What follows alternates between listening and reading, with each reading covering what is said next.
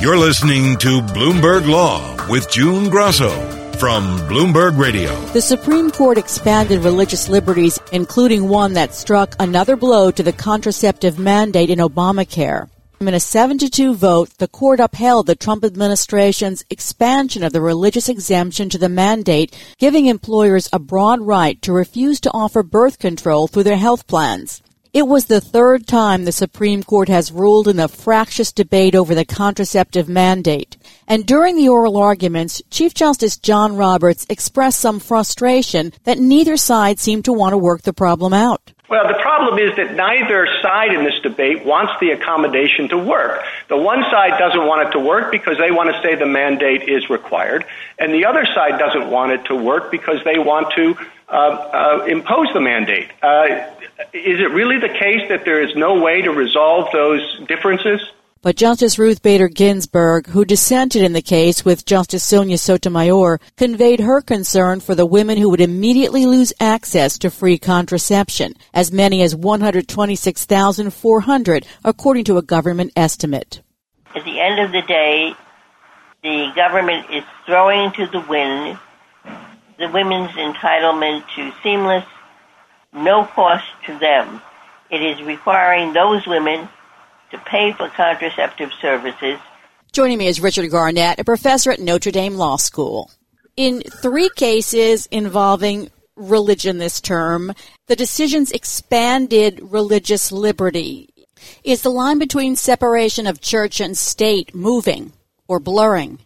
So as I see it, it's worth distinguishing among these 3 cases in the sense that decisions involving the Catholic schools and teachers and the ministerial exception, that case is best seen as involving and vindicating the separation of church and state. That is, if you think about what the core idea in the separation of church and state is, that the government should lack the power to decide who's going to be a minister or a bishop. I mean, if you think of the oldest church-state controversies that we have are when kings wanted to decide who was going to run the church, and the principle that was applied in the schools cases today should be seen as a decision that affirmed the separation of church and state. It affirmed that secular and civil courts shouldn't be interfering or inserting themselves into essentially religious questions.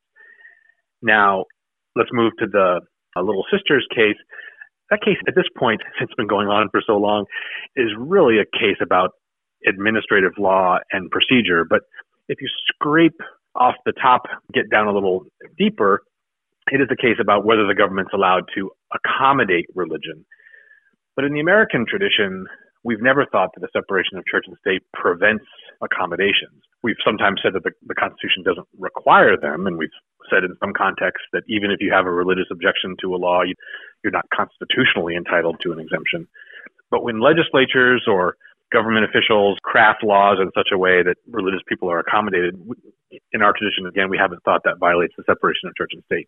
The case that represents, I think, the most kind of striking development is the Espinoza case from Montana, which you mentioned about the Blaine amendments and the funding of religious schools. As you know, there was a time in American constitutional law in the 60s, 70s, and early 80s when people thought that a lot of justices thought too, that the separation of church and state required that the government not fund, not even advance in any way, even indirectly, the missions of religious schools. And now where the doctrines move there is that so long as the government is being neutral and treating private and secular alternatives alike, that this kind of cooperation is okay. But certainly I think there are lines that are kind of universally recognized in addition to the ones that were in the ministerial exception cases today. All the justices would agree that the government could never require or coerce involvement in religious activities or prayer or anything of that kind.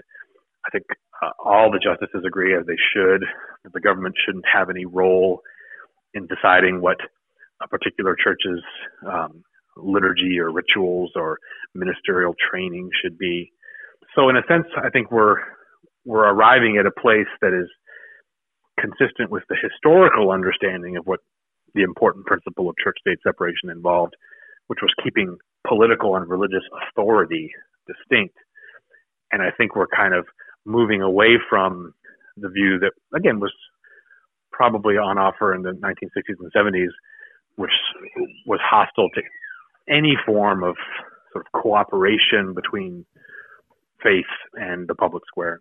Let's discuss the cases separately now. So the case involving the contraceptive mandate.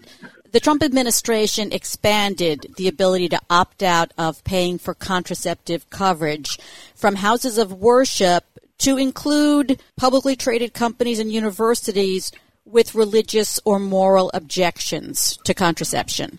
Tell us about that decision. The court's ruling was focused primarily on whether or not the administration followed the correct procedures when it created this accommodation. So it's mainly an administrative law opinion. The court's opinion is not really about whether or not this exemption is a good idea.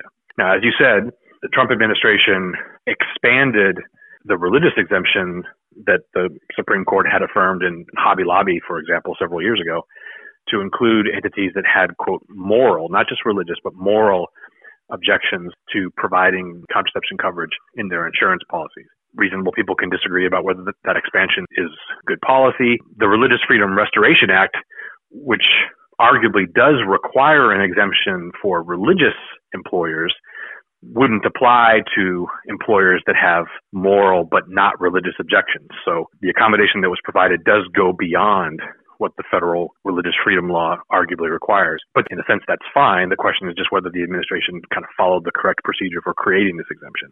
I've been talking to Professor Richard Garnett of the Notre Dame Law School about cases involving religious liberties the Supreme Court handed down today. Rick, you said that the case involving the contraceptive mandate was basically an administrative law case. How did Justice Thomas answer the claims that the Trump administration had not followed the correct procedures?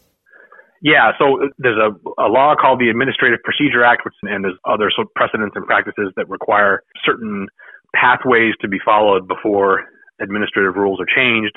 The challengers to this exemption said that the administration kind of didn't dot all the I's and cross all the T's that were required, and Justice Thomas for the court said, yes, they did, that there wasn't any kind of unlawful departure from the procedures that are required in order for an agency to change its rules.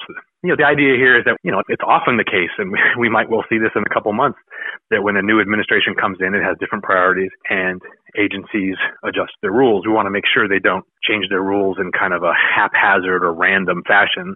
And so courts do want to make sure that they follow the proper procedures. And here, again, whether one likes the new accommodation or not, the question is really, well, is this administration following the correct procedure to put into place the rules that it wanted? And we've seen in some other cases the court telling the administration that it hadn't followed the proper procedures, right? In the census case or in the recent case about the DACA, we had instances where the court told the administration, you didn't do this right. But in this case, the court thought the administration had followed the proper procedures and that the accommodation was therefore permissible. The court didn't say that the accommodation was required by the Constitution, just that it's permissible. Justices Elena Kagan and Stephen Breyer joined the majority, but Kagan wrote a concurring opinion, and she said the lower courts could still consider arguments that the administration didn't engage in reasoned decision-making. What is she referring to here? So in administrative law, you have questions about sort of following the correct procedures, but you also have questions that involve making sure that agencies are, as she put it, engaged in reasoned decision-making, that they're not being kind of arbitrary and capricious, that the record's built up well enough. And I take her point to be that since this particular case involved challenges more to the procedure that the administration had followed, that it would still be possible, you know, again, in a later stage in this litigation, if this litigation keeps on going, to say, okay, maybe it is true that the proper pathways were followed, but it's still the case that the agencies have to provide some evidence that they rationally considered all factors and balanced all costs and benefits, and that maybe that didn't happen here. So for some who are wondering, like, will this case about the contraception mandate ever end? I think that Justice Kagan's point might have been, well, it's not necessarily over yet. There's still other bases to challenge it. But Justice Kagan agreed that the challenge in this case didn't go through. What happens now? I thought that this was okay. They're good to go on this now.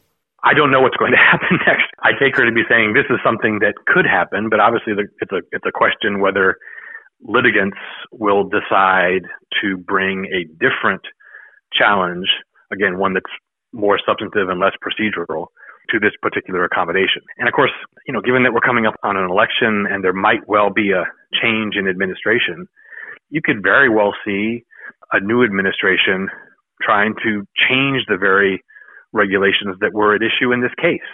So we'll have to wait and see. Explain one thing. Let's say you have a publicly traded company and they say we have moral objections to contraceptives. Is that all they have to do? Do they have to do anything to prove that they actually have those and they're not just trying to get away with not paying for contraceptive coverage? Yeah, generally speaking, in cases involving religious exemptions, courts may and do inquire into whether the claim is, quote, sincere. So there has to be some evidence that the asserted objection is, being made in good faith. The question isn't whether the objectors are right. The courts aren't supposed to get into the question of, what's the moral right answer to this question. But you're allowed to ask whether a claimant is sincere. Courts do this all the time. If you think back to the Hobby Lobby case, there was plenty of evidence that the owners of Hobby Lobby did have certain religious beliefs and they were representing them accurately and so on. But, presumably, if Ford Motor Company were to come forward and say, we don't want to do this anymore, we don't want to provide these benefits because we have a religious objection, a court would say, well, show me one bit of evidence that you have this objection or that you've ever tried to assert it in other cases. And I suspect the court would be pretty skeptical about that. And of course, it's not clear at all that publicly traded corporations have any incentive to gain this particular accommodation, since there's a lot of evidence that providing contraceptive coverage to employees saves corporations money. So that would suggest that when a corporation does assert an objection, like Hobby Lobby did, they probably are sincere because they're not trying to get some kind of financial advantage. I remember that during the oral arguments, Justice Ruth Bader Ginsburg, who during this argument, I believe, was taking part from the hospital, was very fiery in her questioning. How would you characterize her dissent? I would say it was kind of in keeping with the tone of oral argument. This is in many ways, I mentioned a couple minutes ago that this case has been going on for a long time, and Justice Ginsburg dissented in the Hobby Lobby case. She thinks that the policy of the contraception coverage mandate, I think she thinks it's a wise policy and that it's certainly legally permissible. She objected here quite strongly, obviously, to the administration's decision to revise and to expand the accommodation that had been put in place by Obama. So she was very direct in her disagreement. And let's turn now to the second case, the ministerial exception. Explain the court's decision. Sure. So these are two cases that presented basically the same issue.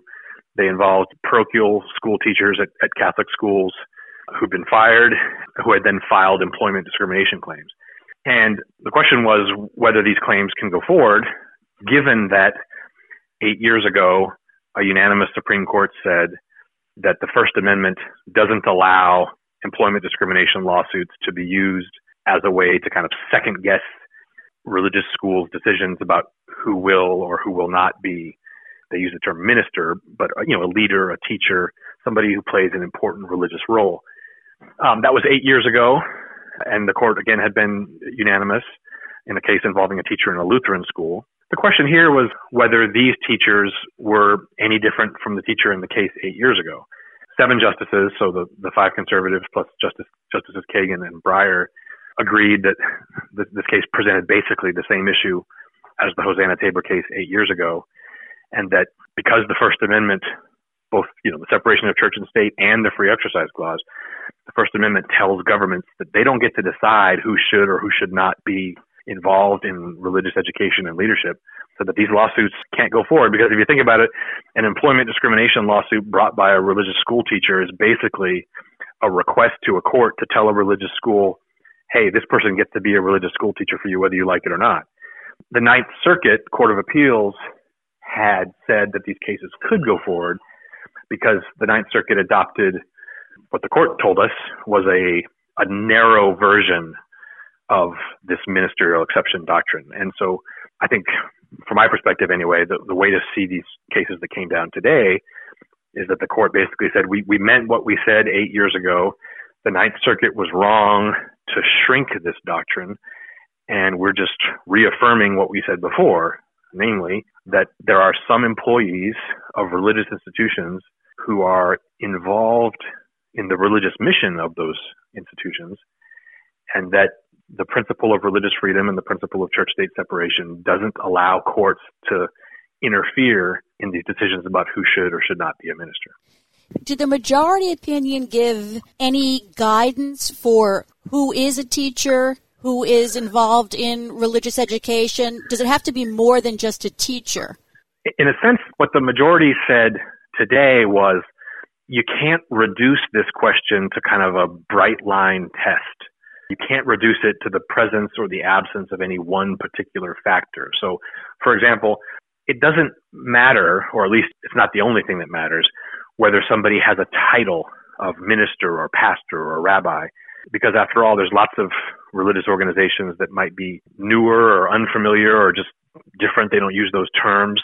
And so you wouldn't want to adopt a rule that kind of privileged religions that use certain titles over ones that didn't.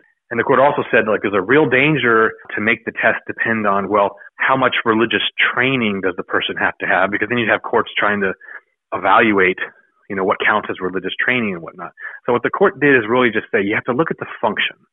You have to look at what the employee is being asked to do by the religious organization. And if the employee's role is connected to the religious organization's mission, then that employee should be covered. So it's not a bright line test. It's more the court saying, look, we articulated this principle 8 years ago. The Ninth Circuit tried to convert that principle into a more of a kind of mechanical test. And the court here said, that's not what we want. We want courts to be appropriately deferential to the fact that different religions have different ways of arranging themselves, and that courts should ask the more general question, is this employee playing a part in the religious mission of the institution? And if the employee is, then it should be up to the religious institution to decide, for better or worse, whether to hire or fire that person. Thanks, Rick. That's Richard Garnett of Notre Dame Law School. And that's it for this edition of Bloomberg Law. I'm June Grosso. Thanks so much for listening. And remember to tune into the Bloomberg Law Show every weeknight at 10 p.m. Eastern, right here on Bloomberg Radio.